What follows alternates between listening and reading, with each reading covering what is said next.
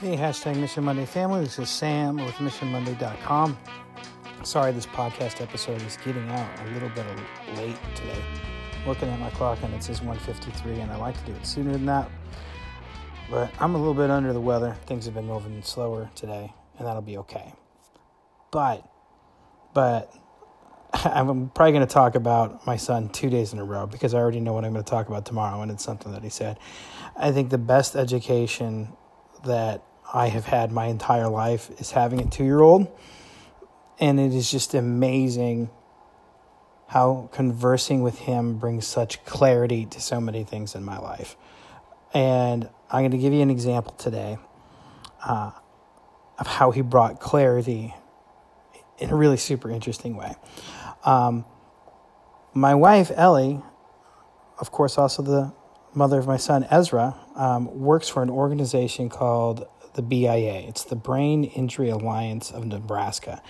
They are a nonprofit who does some amazing work regarding advocacy for people that have suffered traumatic brain injuries or brain injuries in general, as well as helping people who have suffered brain injuries get accesses to services and agencies that can assist them. It's some amazing work. I'm so proud of her for what she does. I'm so glad that they have her as an employee. She does marketing and event management for them. And I think that they are better for having her because she is so passionate and cares about people, and she's so good at what she does. That's tough to explain to a 2-year-old. So when mommy goes to work and Ezra says, "Where's mommy work at?"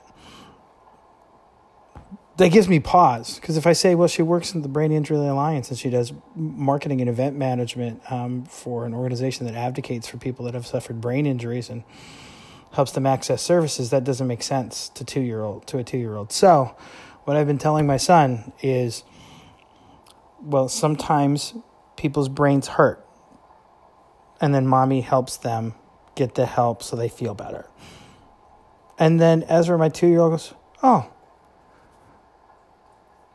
And it just makes sense to him. And then we talk about it. He'll say, "So their brain hurts?" I say, "Yeah." And mommy helps him. Yeah, absolutely. I think there are so many things in life that I would handle better if I thought, how would I explain this to a 2-year-old? And I think that sometimes when you simplify, people perceive that as an insult. "Oh, you're dumbing it down for me." I'm going to let you know, there's nothing dumb about my 2-year-old. It's just simple. And simple can be a really good thing. I think this is maybe going to work its way into a mission before we get out of August or September. But man, the opportunity to have a 2-year-old and be able to think, how can I explain this in a way? How can I, maybe even simplify is not the right word. How can I provide the clarity without the distractions that this makes sense to a 2-year-old? Give that a shot sometime. Like I said, I think I'm going to turn that into a mission down the road. And right now, I'm not sure what it really has to do with Mission Monday, other than it's an absolute delight in my life. So, hey, I think that's all I have for you, except, you know what I'm going to say? It would mean a lot to me if you'd go check out MissionMonday.com. And I love you all.